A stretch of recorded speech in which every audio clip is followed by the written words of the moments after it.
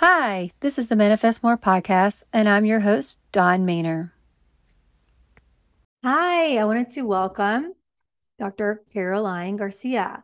She is a Maria of all trades with expertise in positive psychology, mindful leadership, and holistic wellness. She helps ambitious women tap into their inner truth, light, and joy while becoming queens of their lives in the process. I love how all over your website you utilize the word queen. Yeah, Kind of thank touch on you. that. Like, why, what was the inspiration? Where did that come from?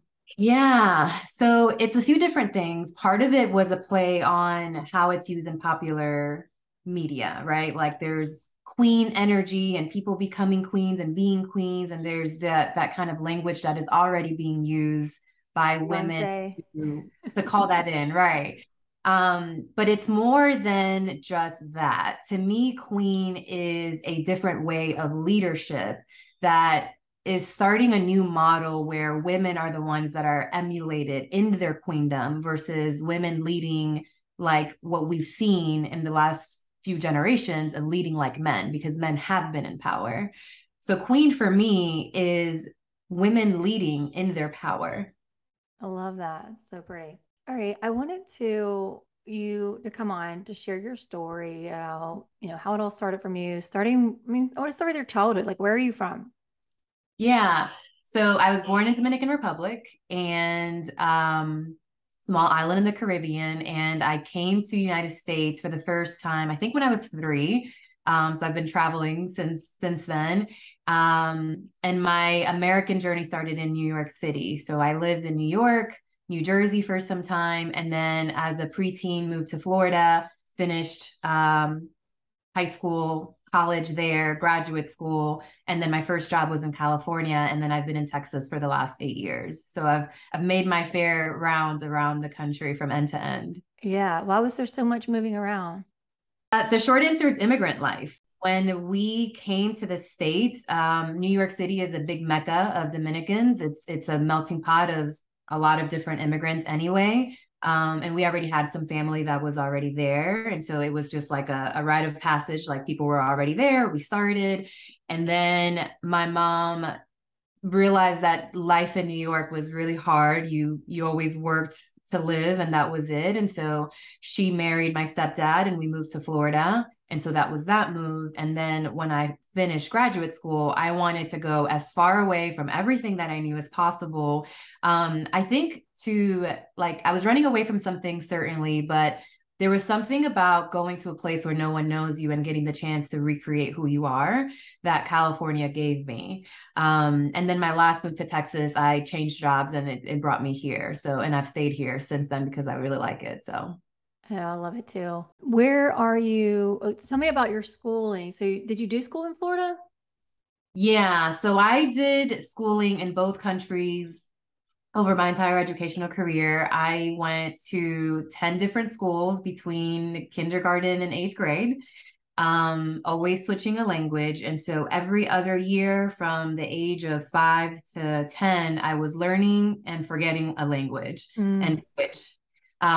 So I think I have 4 or 5 years of education that I completed in Dominican Republic, and the rest of my education has been here in the States.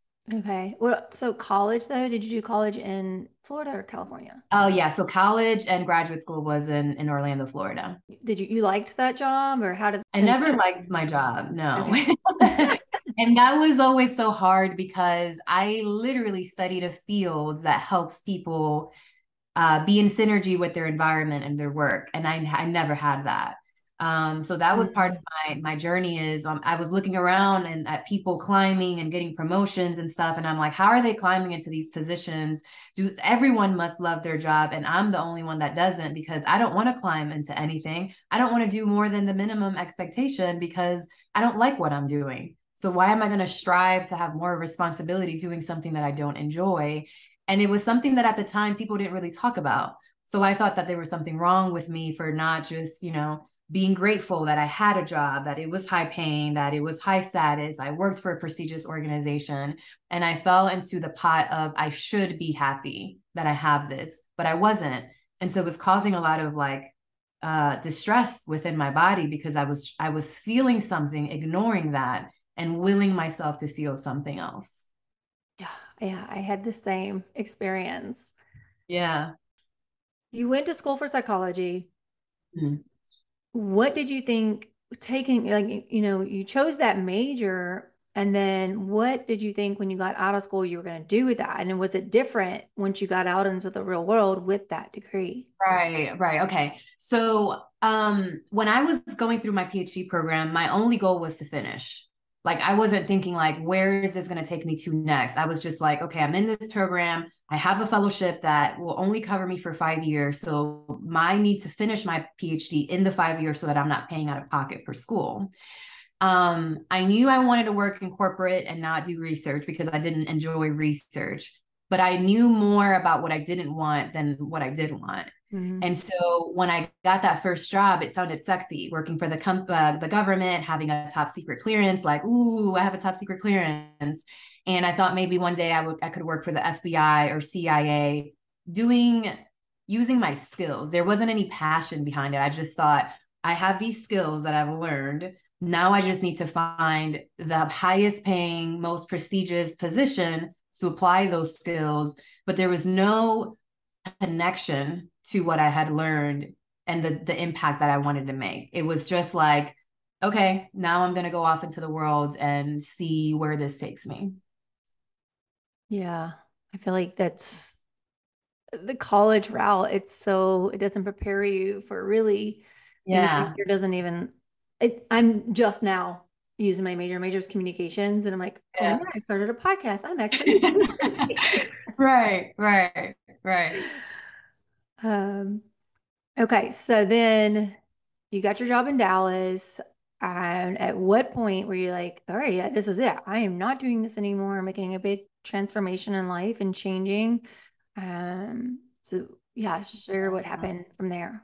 So, um, about 3 years into my job, I've been feeling kind of meh is the best way to describe it. That's see the technical term. I've been feeling meh, right? Yeah. And but I thought like that is what corporate America was. That is what being a job is. People say all the time, like if it were fun, you wouldn't get paid for it, right? It's called a job for a reason. It's called work for a reason. So I had internalized all these narratives that work was supposed to suck. Like you could make it as comfortable as possible, but it's supposed to be not great. Hmm. And but I didn't understand how people became workaholics because I'm like, how do you do something over everything else that sucks? Like, I don't understand that. And my weakness was always I couldn't push through and do a lot of something that I didn't enjoy. So I couldn't, like, I never worked late. I never worked overtime. I didn't like take on additional tasks because I didn't enjoy it. I'm like, why would I do more of this thing that I don't like and push through it? And so the turning point for me was a car accident. I kind of like a really random set of circumstances, but one of my best friends was getting married in Kansas, and I had waited too long to book a flight because I wasn't sure who my plus one was going to be. And so I ended up just deciding to drive. When I went with my partner at the time, on the way back, I have a sports car and I hadn't changed my tires in however long. So on the way back to Dallas, which is like a, I don't know, 7 hour drive or so, I was caught in a rainstorm, which I'm used to. I'm from Florida, like very normal for me. But I was driving like 55 miles an hour and I hydroplaned off the highway and drove off a cliff. Mm. So I was about to cross an overpass. I spun out like 460 degrees, drove off the side of the road, and then down the like the not the mountain, but like the hill, the overpass, and landed at the bottom on the country road below. And the way that that hill was that I drove off of was such that it was not steep enough that it flipped my sports car, but it was steep enough that it kept me stuck at the bottom instead of driving into the road that was at the bottom. So it was almost like a perfect accident. Mm. I literally drove away from that accident, and my partner at the time, he didn't know how to drive stick shift. So I had to drive. And I had to drive an additional 5 hours because I was still in Missouri at the time.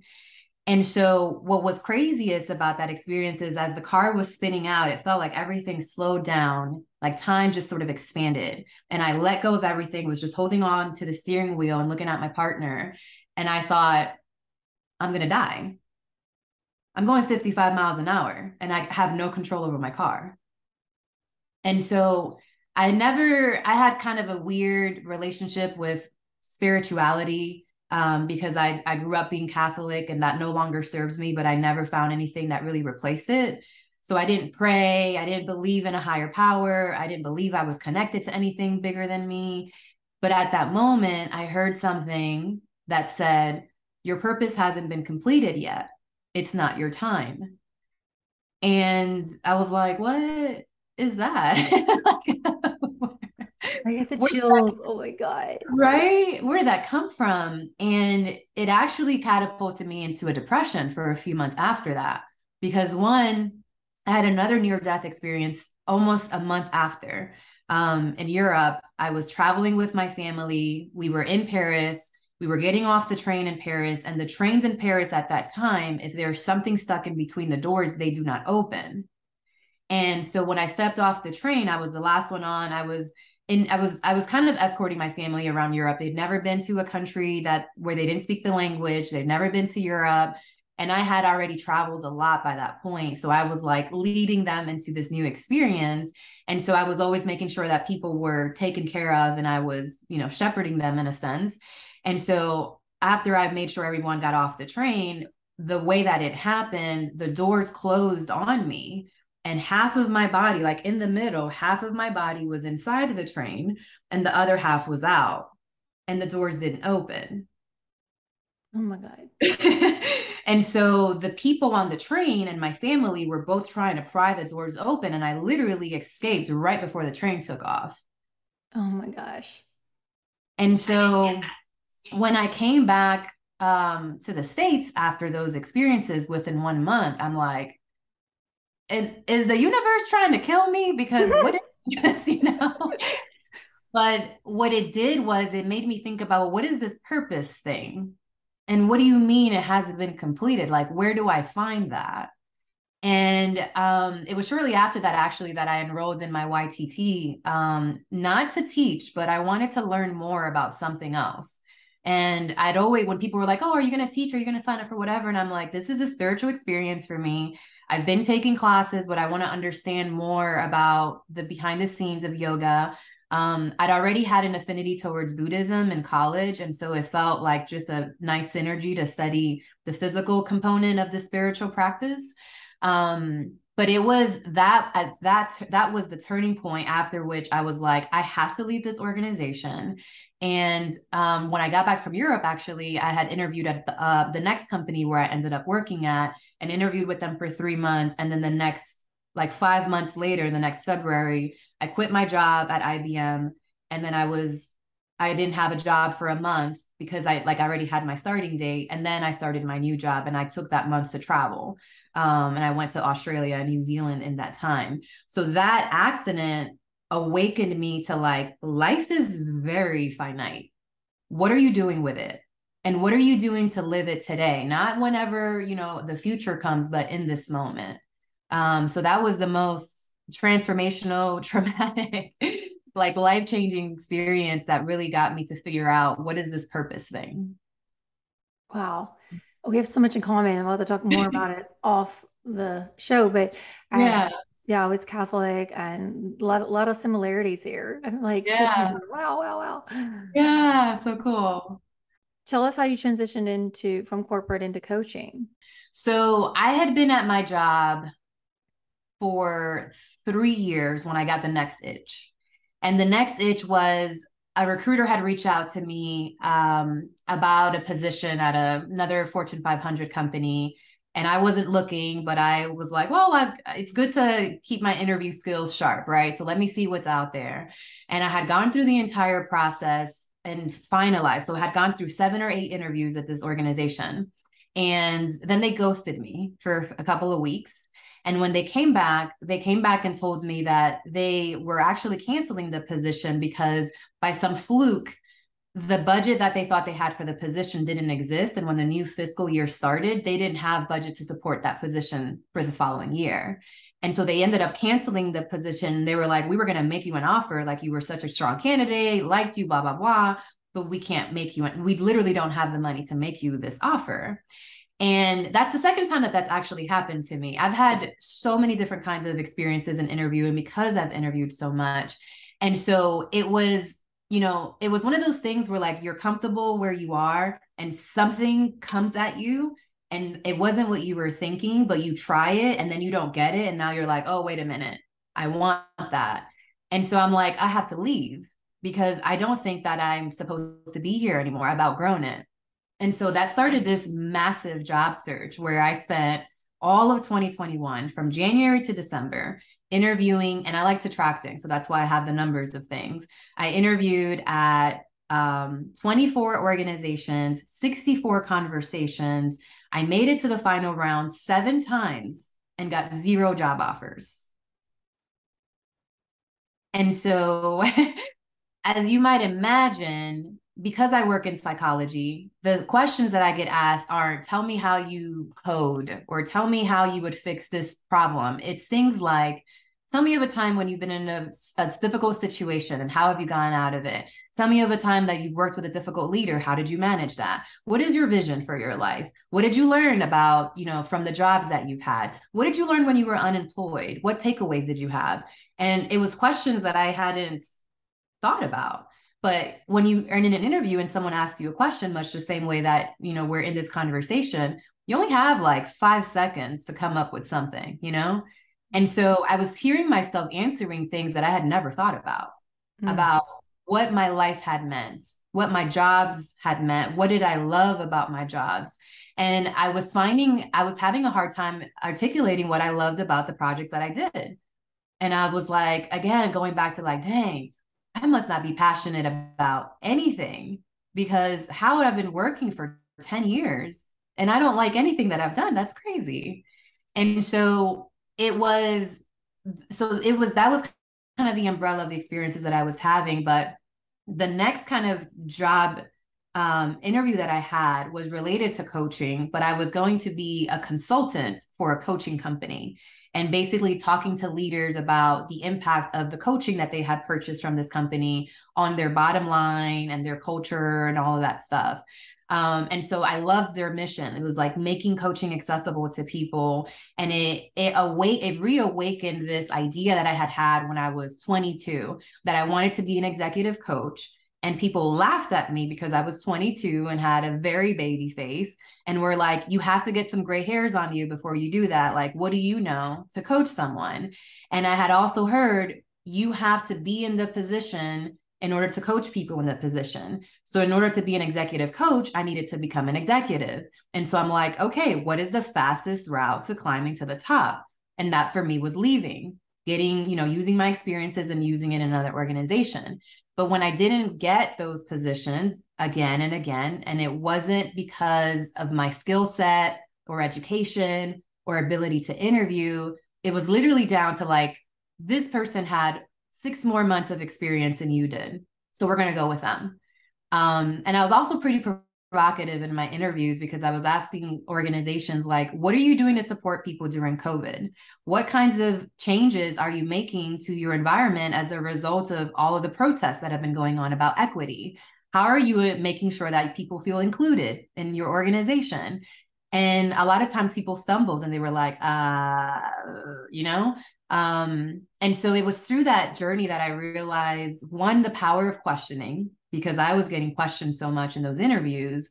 But I realized that the jobs that I had the greatest affinity to were coaching positions. But I didn't want to just coach whomever people told me to coach. I wanted to have flexibility and freedom in who I coached. So that was when that idea started surfacing for me, that coaching could be a possibility for me. The transition point then came at the end of that year when I didn't get anything. I was like, I need a break. I'm completely burnt out, exhausted, managing, staying at my job, interviewing, and prepping for those interviews. And I was also reading a lot because I felt so out of control in my life that I thought the only thing that I can control is how much I read. And so I had seen an acquaintance that had read like 120 books a year prior. And I was like, that is insane. Who reads that much? Right. And she was a mom with two young kids and a wife. And so, but it planted that seed like, well, if she can do it and she's got all that going on, certainly I could too. So as I was interviewing, I was also reading, I read 135 books that year, and they covered the gamut from biology to spirituality to physics and everything in between about why are we here? What is purpose? What is passion? How do you learn? How do you transform? Reading people's memoirs about what they've been through, reading books about immigrants and what they've been through, and seeing myself in these people's stories and being like, oh, my existence is valid, you know? And so at the end of that year, with all of that knowledge, all of those experiences, I took a sabbatical. I took 3 months off of work, and I said, you know, I made it through somebody else's curriculum in my PhD program. I have created curriculum for classes that I've taught when I was in graduate school. I have created workshops at work for clients to meet the objectives that they desire. If I have all those skills to do that for others, I can do that for myself. So my objective for my sabbatical is I wanted to know who I was, what was my purpose, what are my core values, and why am I here on earth? And it was a very kind of haphazard way that I did it, but I researched myself using my research skills and said, okay, well, if you want to figure out what your purpose is, how do you do that? And did that. If you want to figure out your values, how do you do that? And so when I finished sabbatical, I knew that I wanted to coach and I wanted to write. I had always wanted to coach and write, but I had stifled those dreams because they felt like dreams for people that were luckier than me. Mm. People that were writers. Like, who am I? I don't have training in writing. I just write, you know? So is anyone going to want to read a book by someone that doesn't have a master's in writing? And then as a coach, like, who am I? I'm only in my 30s. Like, I don't have enough experience. And then I decided, well, these people wrote these books and some of them are younger than me. And people are coaches that are younger than me and don't have my education. So, and I do have gray hairs now. So I've finally built up the experience to be able to coach people through what I've been through, right? And so shortly after that, I signed up for my coaching program. That was 8 months. And it was through experiencing coaching for the first time that I was like, oh my goodness. Like, reading books is a very deep experience because you're going into somebody else's mind. But coaching is so powerful because you're going deep into yourself with somebody else that's guiding you through what they've been through and helping you find a path between where you are today and where you want to be tomorrow. I love that. Beautiful. All right. So now you have started coaching. Mm-hmm. With the people you have coached, a really good story of someone's transition that you've coached. Yeah. So I've coached quite a bit of people because through my work, I was doing a lot of leadership coaching. So in leadership coaching, what I was doing was there was this tool called a 360-degree feedback. And it's when you're getting feedback from your supervisor, your colleagues, your subordinates, and yourself on leadership competencies so that you can see your blind spots and your strengths. And so I'd been used to having these one-off conversations with people about, you know, helping them understand their report and how they could apply it towards their vision. As I was going through my coaching program, I tweaked what I was doing. And instead of just highlighting the report for them, I asked them, well, what do you want? Personally and professionally, what do you want? And then how do you help the strengths that you have in this report to get there and to close whatever gaps you need to get to where you want to go? So it started becoming more of like, let's anchor you to a vision and then using the information that you have to get you there. But then so that's kind of how my coaching really started, was just doing those one-offs. And I've done like 200 of those conversations over the last several years. But my clients, the ones that I have taken through like a transformation, like, 5 or 6 sessions, where they start often is unsure about who they are, and what is it that they really want? Like that juicy, juicy dream that when people tell you what they want and it is something that they want, their energy like opens. They're excited about it. They're inspired by it. They're moved by it. And so, and that's different from when people tell you what they think they should do, right? So before I was operating from the state of this is what I think I should do. I should get a 6-figure job at a big position at a big company so that I can say I've succeeded and all of the work that my parents, my ancestors did to get us to America, it was worthy because I've succeeded in the American way, right? That wasn't working for me though. And so there was also that sense of guilt, like I am not fulfilling what I was brought here to do, right? And so and a lot of the women, so I specialize in ambitious professional women. Oftentimes they are in their early mid-career, so not right into the beginning of their careers, but they have been in their careers a few years to understand kind of who they are in work and what they like and what they don't like. And oftentimes those women are on the path that I was on of like kind of going along, not really sure like what their anchor is, what is their North Star, and feeling stuck, feeling like there isn't a lot of fun in their lives. There's oftentimes when I ask women, how much joy do you have in your life? And they're like, what? I don't even know how to answer that question. I've never thought about that. Like, what do you mean? What is joy?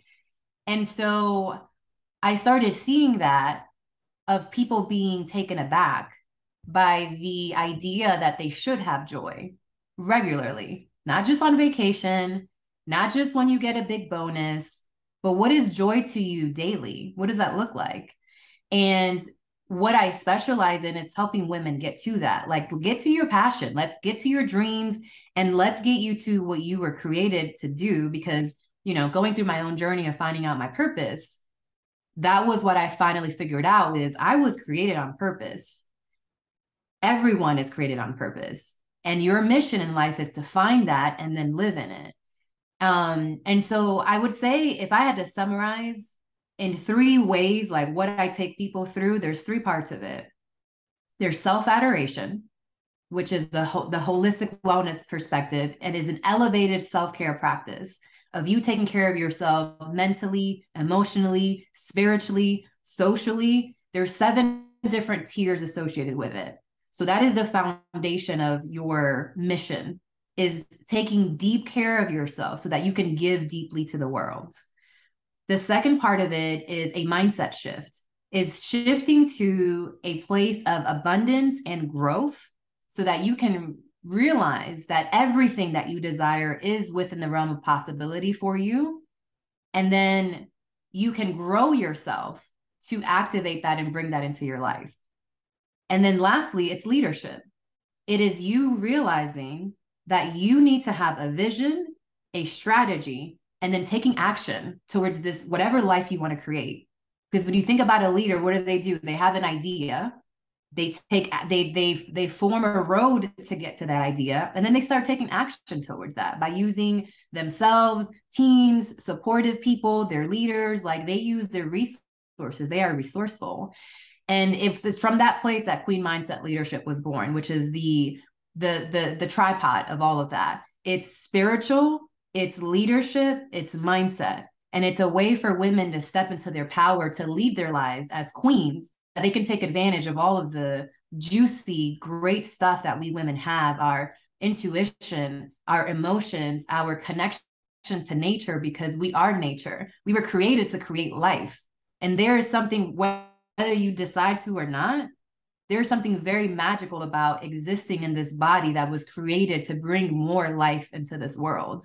And I think when women realize that power, then anything is possible for you, because you literally are a creator, So if you can create life, you can create anything. Yes. I heard an interview the other day. I forget her name, something Swan, this girl that I follow.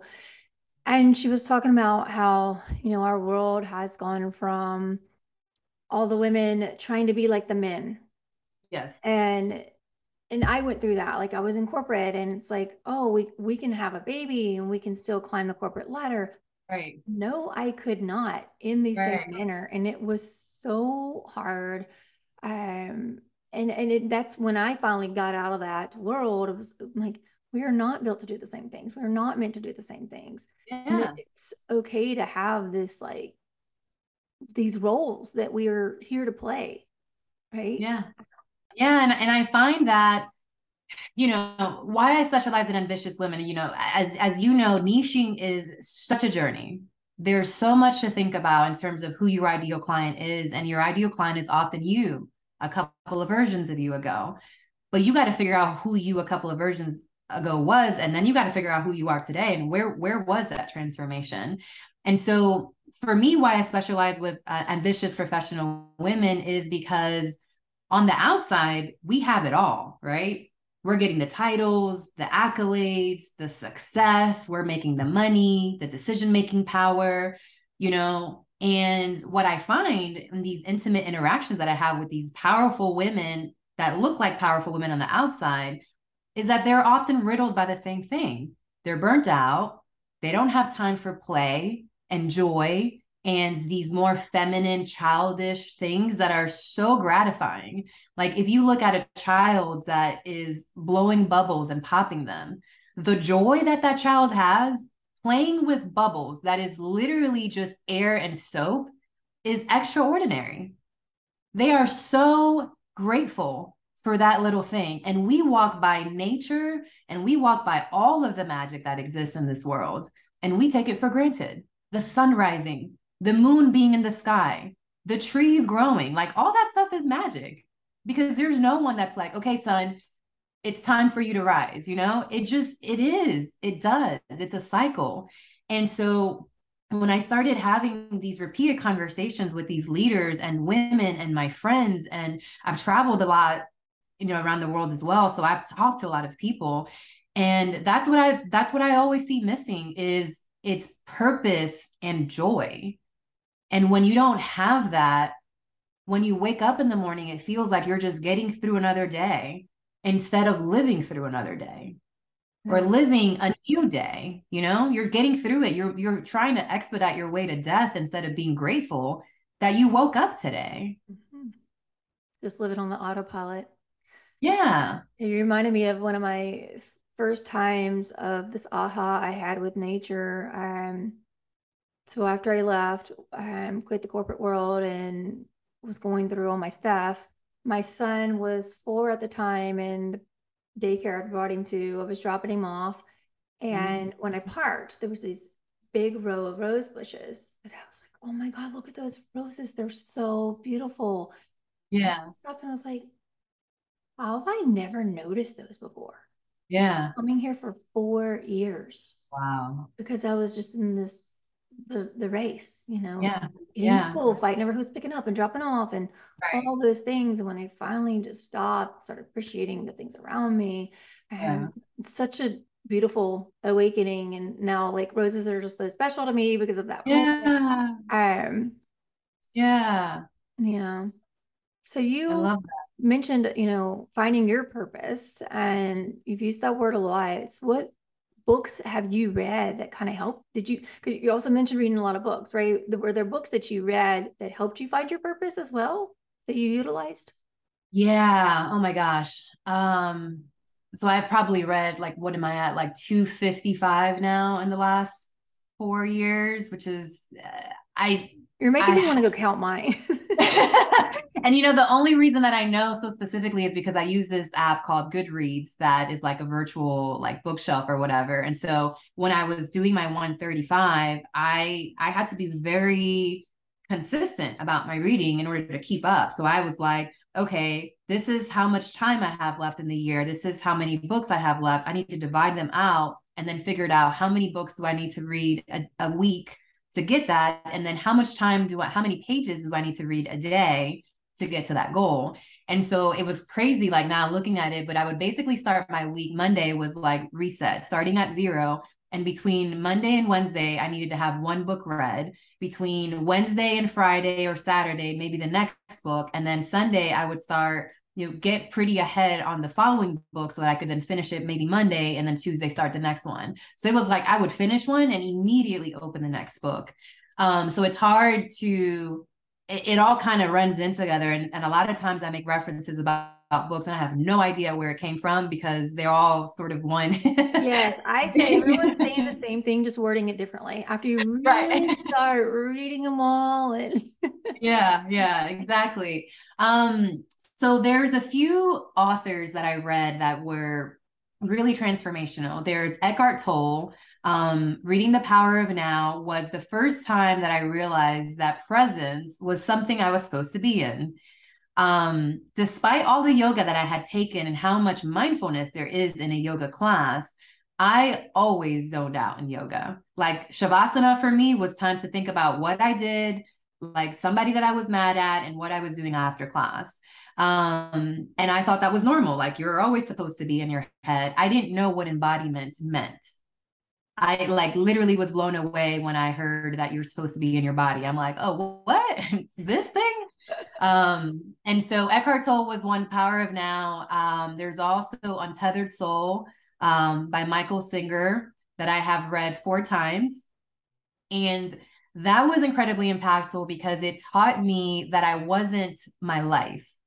And what I mean by that is the accolades, the accomplishments, the body that I'm in, my gender, the people that I've dated, my friendships, my living circumstances, all of those things were things that I had experienced, but they weren't me. And what it did was it gave me the power to realize that I could pivot without losing myself, quote unquote, because myself was the spirit. And I could literally change my entire life and still be me, even though my life was completely different. And so when I was thinking about coaching, I was like, oh, like that's a new career. Is my PhD going to be helpful in that? I don't know. I don't want to start over. And I remember I had a conversation with one of my colleagues, and she was like, your data analysis and research and ability to look at big picture and strategic thinking is going to be so helpful for you as a coach, in addition to your study of human behavior. And that's when I started seeing that everything that I had been through was preparing me for what I was going to go through. And that was like such a profound shift of seeing my life as if it had happened on purpose. Because then I started taking a step back and I said, okay, let me look at the biggest things. Like when I was doing my values work, one of the exercises that I did was listing out the major things that I had gone through, positive and negative, and what they taught me, and seeing like the themes to figure out what my values were based off of what I'd, gone through. And so when I started listing all the things that I've been through, good and bad, I was like, oh my God, I have not owned my power because I have been through a lot that I had to survive and figure out how to thrive. And so when you go through and you list the hardest things you've been through and figure out, well, what did I learn from that? Because sometimes the thing you learn from that is I can survive that. And if you can survive the worst of what you've been through, then whenever you get something else, you're like, that's cake, whatever. I've been through so much, like that's so easy. And so that was, I would say, where purpose was infused into my life, of not just living in purpose moving forward, but realizing that my life had happened on purpose to prepare me for my mission. And then once I realized my mission, you could look back at everything from the moment you were born to before you were born and say, that's why I was born in that family, to those parents, went to that school, met that person, left that job, got in that accident, and had that moment and read that book to have this realization to be here today. Like everything is an intricate chain that if one of those links is broken, your life would be completely different. And so the last author, and I have like literally dozens of books that I can send you offline.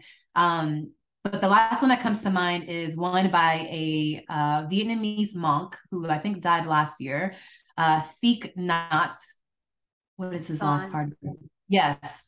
And I've read probably 15 of his books about death and peace and mindfulness and love, communication and trust. And I was like, oh my God, I don't know anything about how to like actually people. Like when I learned that when you're communicating with someone, you're supposed to take their perspective and see it as valid, I was blown away because I thought there was one truth and it was mine, and it was my job to convince you of how I was right, you know? And so those authors were so transformational, not just in the knowledge they imparted, but it also allowed me to see, you know, if I don't write my book, my blog, my posts, I am keeping people from being impacted in the way that if those authors had not written these books, I wouldn't have been impacted. And so it also like inspired the writer in me, and to see like I've been writing my whole life since I started being able to write. I've been writing and journaling and having diaries.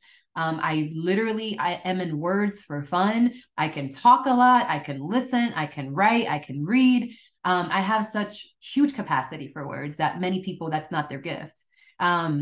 So reading also helped me to see different possibilities, which is the mindset expansion that then allowed me to step into leadership. And in combination with the spiritual, then it was like, I am growing in purpose. And all of this is for a cause that's bigger than mine. And I think when you're operating in a sense and don't have that connected to what your impact is on the world, it's so much more of a burden than when you realize that you're pushing through your fears because of the impact that you're making on earth, your legacy. And that is spiritual. And I also think that many people misunderstand spiritual because they think it's religion. Mm-hmm. And it's not. So I kind of play with spiritual and use different words like, you know, knowing who you are, or connection to something higher, or, you know, self-love. Because at its core, self-love is spiritual. You're loving like the core of your being, and your being exists like outside of the physical things that we create, which means that your spirit, if you take it back to physics, energy cannot be created nor destroyed. Your spirit is infinite. And when you have that understanding of how you fit into the endless ocean of life and consciousness, then you realize like it's a really joyful time for you to be a human, because you're only here for a second before you continue into whatever your next path is. So inspiring. Wow. Yes. On point. You were talking about how having those moments of like your day, and you wouldn't be where you are if you wouldn't have went to this school in this moment, in this moment. In that book, Untethered, he also talks about being sensitive to other people's perceptions, because we're all having a completely different moment by moment. And that's why we're all so different, and being open to what that person's opinion or perception is, because it is different from yours, because the phone call they just got off of was completely different than the phone call you just got over, like whatever they're looking at, and then the way they're processing it, because of based on their past experiences. They could still be stuck in their past and everything is triggering, or they may be an awakened person that has let go of those things, and approaching every single person where they are. Right. Because that's what it is. Yeah, that book is amazing. Yeah. I always, when people are like, well, tell me one book that you recommend, I'm like, oh my gosh, that's so hard. I'm like, Untethered Soul. Read it again. If it triggers you, read it again. If you don't like it, read it again. Yeah. The Eckhart Tolle one, that was Thinking Where Rachel's my first one that I read. It's like self-development one. And then The Awakening by Eckhart Tolle was my second one. And I'll never forget having my first awakening. I looked at my friend, I was like, you're gonna think this is really weird. I'm reading this book, and he said, you're gonna know when you have your awakening. And I just had mine. Yeah, it's a pretty gnarly experience, because it feels like so new agey, right? Oh, awakening, enlighten, or whatever. But what it really is consciousness expansion. Anytime that you expand your awareness about something, whether that's taking somebody else's perspective, learning something, looking at something from a different perspective, deciding to try a new habit, you're expanding your consciousness, because you're expanding your realm of what's possible for you in that moment. And when you look at, when I was studying physics and I was like learning about how the universe was created and has expanded and stuff, and it's also so intense because we cannot actually fathom the size of the space with which we reside in. Like Earth to us is so big, but Earth is a joke in size compared to where we like the rest of even our solar system. Like you look at Jupiter, that is like so much bigger than Earth. And that's just one solar system within billions of them.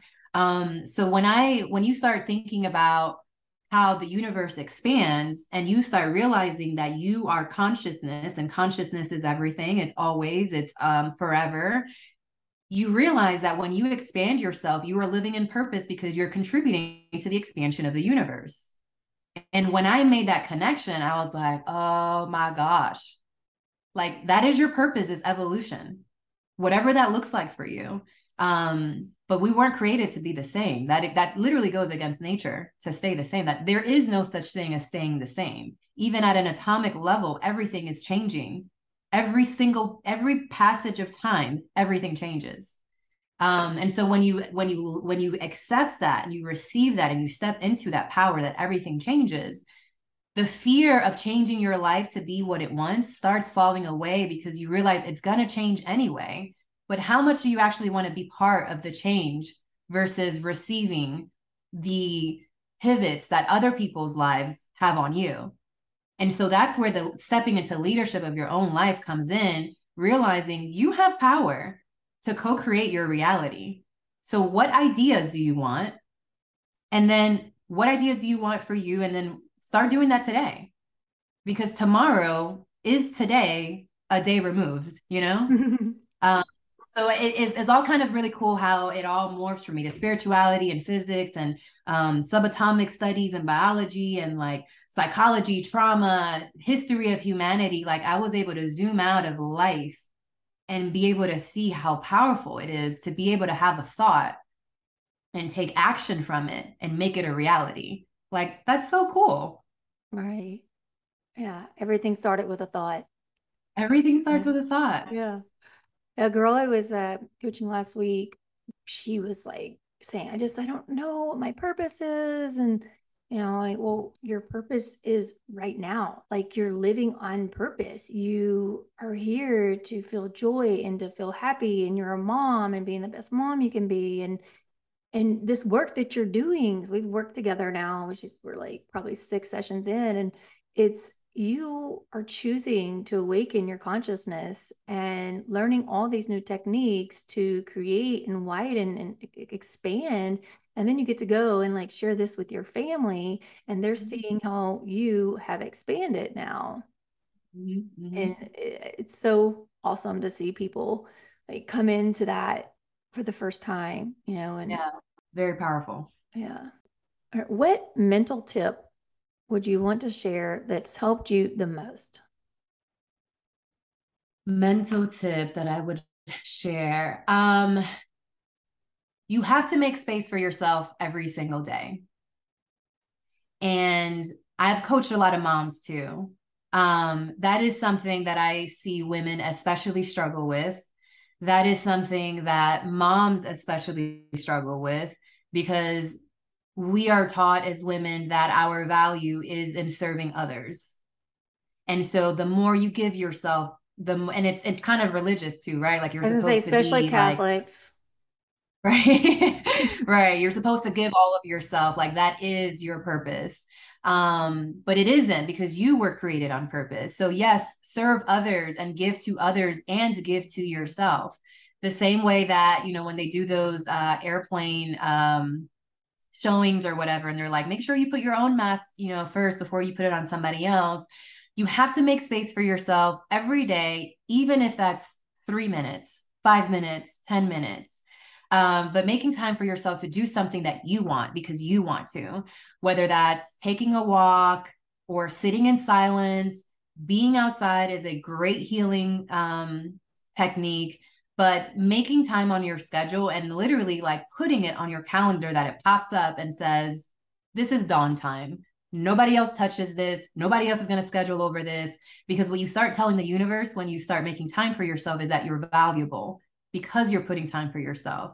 So when someone is trying to cross over your boundaries or trying to, you know, take from you what you do not have to give, you can say, you're not going to treat me like that, because then that's where the queen comes in. I'm a queen. And as a queen, you need to ask permission to have my time because I'm a very important person. So when you start treating yourself like you're a VIP, you start living your life like you're a VIP. You just made me want to put my queen crown on. I was like, oh, yeah, I need it's to have a going crown and time. just have it. Need one sitting Yeah. right here by my desk, and just that reminder. Come on. Yeah. Yeah. I think it's, and that's why I called it queen versus just having like a typical leadership thing, because it is such an accessible thing that we have access to, right? To queen, it's like we just had one that passed away, so it's very present in our minds. This thing of being a queen, but I think there's a difference in between saying that you're a queen and being a queen. And what the difference is the mindset shifts, the behavior changes, and the way you treat yourself that take you from saying that you're a queen to treating yourself like you're a queen, so that the world then receives you as a queen. And that's when you start getting the abundance, the opportunities, the connections, the things working out for you, because that is the norm. You're not expecting things to not work out. You're expecting things to go your way because queens do. Why not? You If need I to can go have it speak at an easy. all girls school. Like, yeah, Yes, I would. so And that's part empowering. of my message is speaking to young women too, because this is something that's taken me 30 something years to embody. Mm-hmm. And there's a lot of us that walk around comparing ourselves to other girls, other women, thinking that we're not enough in some way.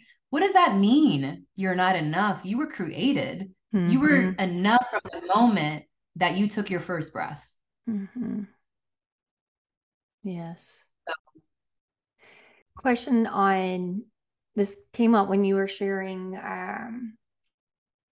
What was you said something about maybe making time for yourself or giving all of our time to others. What made me think about this question? I always just curious about, is it a Catholic thing, like knowing how to receive? Oh Because my goodness.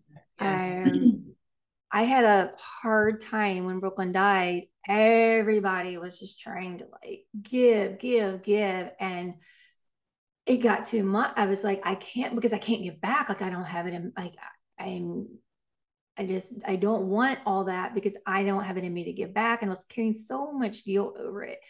And the more Mhm. and more that kept coming, I physically could not, right? And so I had to receive. And once I let go of that feeling that I have to give back as people give to me, it was so powerful because then I was truly able to receive what they gave me. And I think that's Mhm. more important than trying to give back when someone gives you something they really want to give you. Was that Yeah. something that you struggled with? Yeah. So, and I love that you're bringing this up because receiving is feminine. You think about like the actual act of sex between a heterosexual couple, we receive, right? Like that's how life was meant to like go in a very Yeah. kind of automated way. Is we receive the man and we receive the seed, and then we create. So the other part of queen, besides being spiritual, and I also believe that being spiritual is feminine, because femininity and spirituality to me mean creation. And that is what our bodies were created to do. So the feminine part of the queen is there are all of these things that some of them are being our superpowers, some of them things that we have been like burned at for even, you know? Receiving is a feminine energy. And I don't mean gender, I mean energy, which is also very confused with all of the shifts that have happened and how people identify. We all have masculine and feminine energy, regardless of the body that you're in and the people that you're attracted to. And so feminine is not just receiving, it's intuition, it's emotions, it's compassion, it's communication. It is the building of connections, not only with others, but with yourself. And when you start making time for yourself and tapping into your inner nature by being in nature, you start tapping into, I like to call it like your internal GPS. It's your guidance system that is specifically for you and where you're trying to go that we often turn off. And that's why you have a bunch of people that are emotionally constipated, is what I like to call it, have no sense of who they actually are and what they want because they turned off their GPS. They're just driving in the same 4-lane highway that everybody else is driving in the same car, going to the same exit and the same places. And they're like, why do I hate my life? Well, because you're doing the same thing everybody else is doing and you're not like everybody else. Maybe you want to stop off at a park and go and have a picnic. Maybe you want to be on a bicycle instead of a car. Maybe you don't want to drive today because you're tired. But when you turn off your emotions to pain, you turn off all of it. You turn off joy, you turn off fulfillment, you turn off gratitude. And so the feminine is also the turning back on of the system, realizing that as much as we have been told that our emotions were laughable and unprofessional, like how many times have we heard, like, you can't cry at work? If you just fired me and I'm sad, I deserve to cry. What do you mean? It's the perfect reason to cry. Um, and so I think it's so powerful when women specifically, because we have been targeted for these things that were natural to us, that we used to have freedom to express them. When you tap into your emotions and your intuition and your receiving, you open up a different portal because you no longer have to exist by yourself. And the queen part where that continues to come in is a queen has a court. She has helpers. She has professionals. She has advisors. She doesn't do this queendom thing by herself. She can't. So when you step into your big mission, not just like, okay, I just want to make okay money and live a fine life or whatever, your big mission where you're impacting hundreds, thousands, millions of people by being whatever it is that you're doing, by creating what you're doing, you're going to need support. You're going to need people that vouch for you, listen to you, connect you to other people, do things for you. And I think it's so hard because when you were talking about your experience being pregnant, climbing the corporate ladder, we're told that we have to have it all at the same time. And it's like, why can't we have it all over time? If you just had a baby, be with your baby. That is the job right now. Do that. And then when it's time for the baby to go to their next chapter, then you go to your next chapter whenever you're ready, you know? But, you know, we live in a society where women don't have the space to be women. Like we can't even talk about our periods, about it being cringy. Mm-hmm. And it's something that happens to most of us every single month. And we don't talk about it.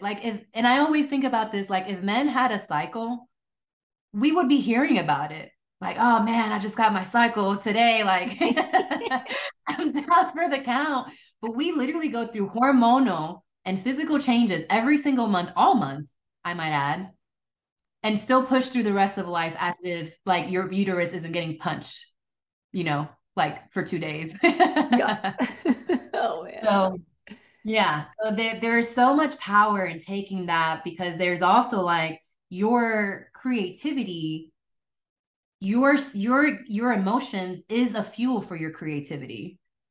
It's when you're impassioned that you create, whether that's a negative or a positive thing. So when you shut that system off, creativity is down for the count as well. Yes, totally. Yeah. Oh, so good. Lots of good stuff here. I'm Great question. excited. Yeah.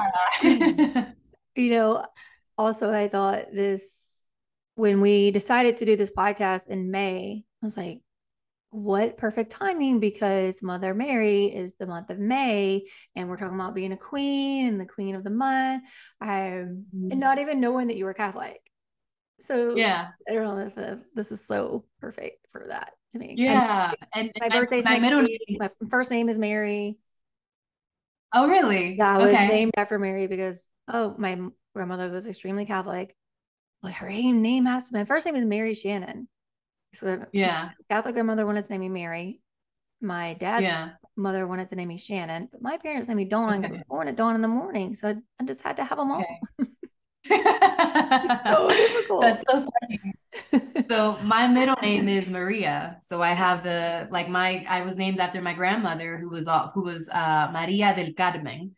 And then I have a bunch of Marias that are in my family. And so part of the reason too that I present as CarolLaine M. Garcia is not just to represent my Maria, but all of the Marias and the ancestresses which I come from. And my mother's name is Mary Luce, which means like light of the sea. Mm. So there's it's like the Marias, the Mary Lou's, the mothers from which I've come. That's the spiritual component too, knowing that I was created at this timeline in the history of humanity to bring a purpose and a mission into the world that I wouldn't have been able to if all of the women that came before me hadn't taken the courageous decision to procreate and live long enough to procreate and raise the next generation. So there's a lot of gratitude that I pass along back to the ancestresses and the ancestors for creating a path that I could exist, which gives me that much more juice to leave that legacy behind, because I realize the trail from which I've come from. So whenever you were going through all your transitioning stuff, did you ever struggle with like anxiety, depression, suicide, or did you ever get that low?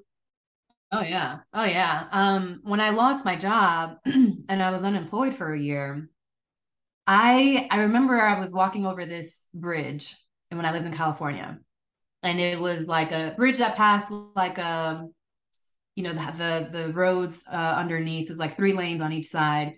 And there was a fence, there was a fence that was above like the walking rail or whatever, so that people wouldn't jump.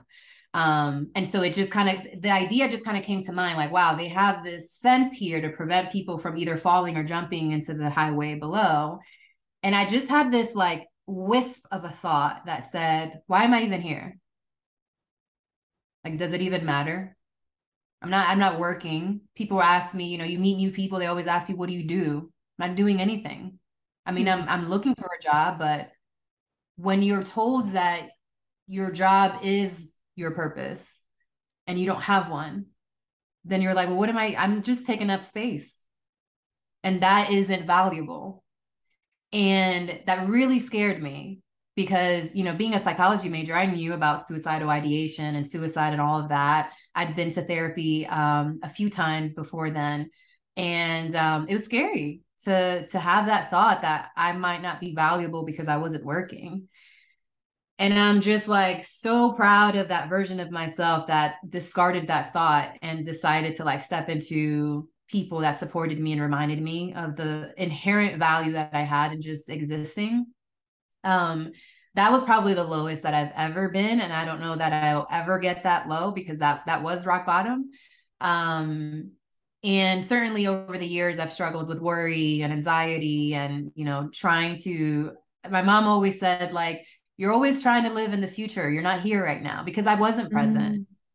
Mm. So yeah, I mean, as someone who has as educated as me in psychology, I've experienced humanity, especially in the pandemic. I was quarantining by myself. I wasn't traveling because of the pandemic. And so that became my next purpose, was traveling. And then when I didn't have that, then it transitioned to learning and being. And then reading took up the space that traveling used to take. And that's why I was so tethered to it, to read. Like, looking back at it, the tenacity to read that much for an entire year, and even not even a year 3, because I read 44 books in 2020, 135 in 2021, and 72 books last year. The tenacity to read that much for 3 years straight, I'm so impressed with that. Yes, me too. Because that was pretty gnarly persistence there. I forgot to close oh yeah, so you're talking about like mental wellness and stuff. So yeah, I've definitely struggled with that, which is why I understand what it's like to go from your lowest to climb to your peak. I've been on that mountain. I know what it's like. I know what it's like to fall off. I know when the signs come up. And so what it's made for me now is I have such robust practices. When I talk about self-adoration, I'm talking about elevated self-love and self-care, showing up in love for yourself every single day in multiple ways. Even like your environment, is one of the ways that you adore yourself, by making sure your space is clean and tidy and conducive to the thing that you are wanting to have. So this space you see in the background, it's very colorful. There's a lot of things here that remind me of places I've been to, places I want to go to, people I've been, gifts that people have given me, that inspire me to always like keep going. And so I have such a robust practice now that when I'm feeling low, I know how to let off the gas and say, okay, I'm feeling the tinges of depression, anxiety, or worry. Where am I right now? Am I present? Am I here right now? Or am I in some scenario that hasn't happened or already did? And oftentimes that's what it is. I am problem solving for something that hasn't happened, and I'm worried about it. And then what I kind of tell myself is I look at a situation and I'm like, is that my problem today or is that tomorrow's problem? And if it's not my problem today, either because it can't be fixed today, or I can't do anything about it, or the store I have to go to isn't open, or whatever it is, then I just like, don't worry about it. And tomorrow I trust that I will figure it out. Mm-hmm. So that's allowed me to be also to just prioritize my lifing, of what can I control within this day? Because that's all you ever have is today. Tomorrow, by the time tomorrow hits, it will be today, and so forth. It's a lot of giving yourself grace. Yes. I recently, I think it was like last week, I was super tired from traveling and I was self-sabotaging. Oh, you're not good at this and that. I was going there deeply and went, whoa, no, we're not doing this. Yeah. Evaluate, you're tired. Just blame it on you're tired. See how you feel tomorrow about this subject. And sure enough, as soon as I got rest, all of those thoughts were gone. So a lot Yeah. of times it's just exhaustion and taking care of yourself in the right way and doing the things that you need to do. I mean, I've been talking a lot about it lately. If you need a massage or if you need to go to gentle yoga instead of a hot yoga or whatever that is, really evaluating your energy body and making that choice because it impacts your mind. Right. Right. There was two things I wanted to end with. If there's time, um, share what your daily routine is. My daily routine. Mm-hmm. Um, it shifts a lot. Right now, I'm experimenting with having a blend of structure and flow. So I've been setting an alarm that's late enough that I might wake up before it to see what my natural waking up rhythm is. Mm. Because the whole waking up at the same time every morning, I don't like to start my morning on a schedule. It's very military like for my soul. So I wake up around 7:30 or 8. Um, I meditate for 10 to 15 minutes. I use Insight Timer and oftentimes listen to something that will put me in whatever I feel like I need to be very powerful in that day or the rest of the week. So oftentimes I listen to meditations that have affirmations. I do tend to focus more towards women because I want more women messages going through my mind. So I'll do that. I get up. I always make my bed, open the blinds, brush my teeth. That's kind of like the taking care of myself routine, putting on my workout clothes. I have a puppy who's 7 months old. So I wake him up. His morning routine is I give him a massage every morning. Hmm. So before we go out for our walk, I give him a massage and just touch him and kiss him and play with him. And he like eats it up because he loves to be touched. And then we go for a walk, 25, 30-minute walk. Depending on what my day is looking like, I will also take an additional 1 hour walk, no phone, no music, just me. Rain or shine, I've walked in the snow, in a blizzard, in a thunderstorm. Like I don't necessarily recommend it, but I'm very That's a committed to. non-negotiable for you. Yeah, it is because it's my connection to myself, nature, it's my exercise. I stay pretty fit through doing that. And then depending on the day, I will adjust. So on the days that I have a lot of conversations because I am more introverted than extroverted, then I will take things off my list. I will do more quiet time, more breaks in between conversations. I will make my weekends less hectic. So I sort of like Tetris my weekends and my weeks depending on what I have so that I'm not ending the week like exhausted. I usually journal 3 to 5 times a week. I have a planner that I only have 8 things that I can put down as a task so that I'm not overburdening myself with things that I have to do. And I take a lot of breaks. I take naps. I do oracle cards whenever I feel like I need an extra push of something. I take yoga classes 2 times a week or so. And then I've been forcing myself to watch TV, which is a little counterintuitive, but forcing myself to watch TV so I'm not working or reading or doing something and just enjoying something that somebody else created. I really try to sleep 7 to 9 hours of a night because I love sleeping. And my dreams are also a portal through which I get answers and solutions. So I kind of try to take everything that I can from life to guide me towards whatever the next thing is and create each day so that it's balanced. Because if you want a balanced life, then you have to start with each day, not your life, each day. And then over time, each day will sum up to a week, which will be a month, and then your life will be in a state of balance.